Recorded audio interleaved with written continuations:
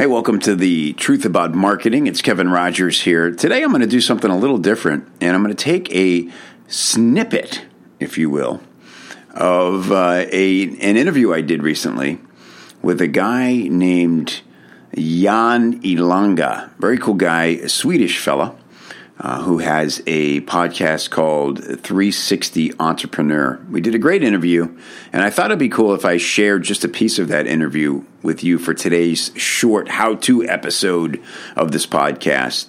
It's all about the age-old question of how long does a sales letter need to be? This is an ongoing debate that's been happening ever since I got into this business 10 years ago. Some people just can't stand looking at those long, scrolling sales letters, and they wonder who in the world would ever read all this, who is actually responding to all this copy. So I answer that question, and I talk about a really important subject that we've maybe touched on a little bit on this podcast in the past, which is the future of sales copy length and how mobile traffic is having a huge effect on how we need to communicate and how our copy needs to be approached in a way that it can be segmented to meet our best customers where they are. So I hope you enjoy this little snippet of an interview I did just this week. It's very relevant, and as always, I invite you to come visit me at copychief.com and learn more about all this important marketing and copywriting stuff. See you there. Sometimes I scratch my head when I still see those super long sales pages. They really look old school to me, and I wonder, what do they still work? And I was curious to see what are your thoughts on that? Yeah. Well, there's no doubt that there's people who scratch their head at that and people who don't. It really sort of depends on the market. There are very successful people. Like it'd be easy for somebody to say, well, that's just old school marketing, right? Some super long sales letter. But it really is just more market specific. So, for instance, in the financial markets, people they just are hyper consumers of information. Right. And so they will gladly read a super long sales letter because it's not just constantly talking about the product. It's packed full of information, meant to persuade you and make you feel special and educated. And it's teaching. Like a good sales letter, you should leave it, even if you don't end up buying the product, you should leave the letter a smarter person than when you came to it, right? So it's almost like you're reading a really, content-rich blog post as much as you are a sales letter.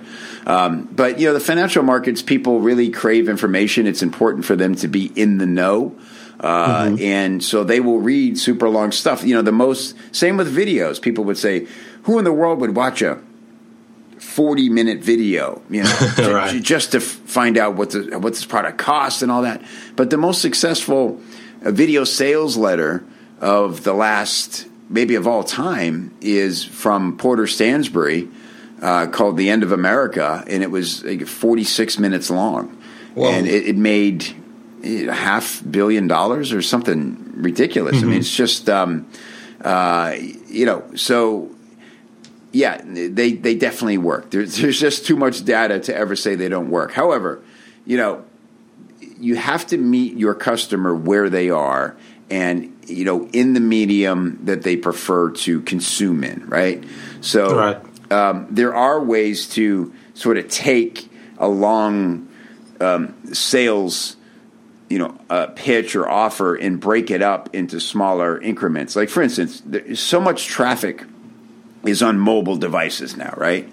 That's the thing that's changing the game more than anything. Like, obviously, no one's going to sit there on their phone and read one of these crazy long sales letters or sit there and watch a 45-minute video on their phone. It would eat up all their battery, and plus they're so distracted. There'd be, text coming in and all these things to distract them away. So it'd be silly for any marketer to hope that they could just produce a VSL and expect all that mobile traffic to buy. Because the other thing is people aren't probably not going to sit there and fill out an order form on their phone, right? Take out their credit card and type their credit card numbers in and all that stuff. So you have to realize, you have to create a separate piece of advertising specific for mobile users so that they can engage with you quickly.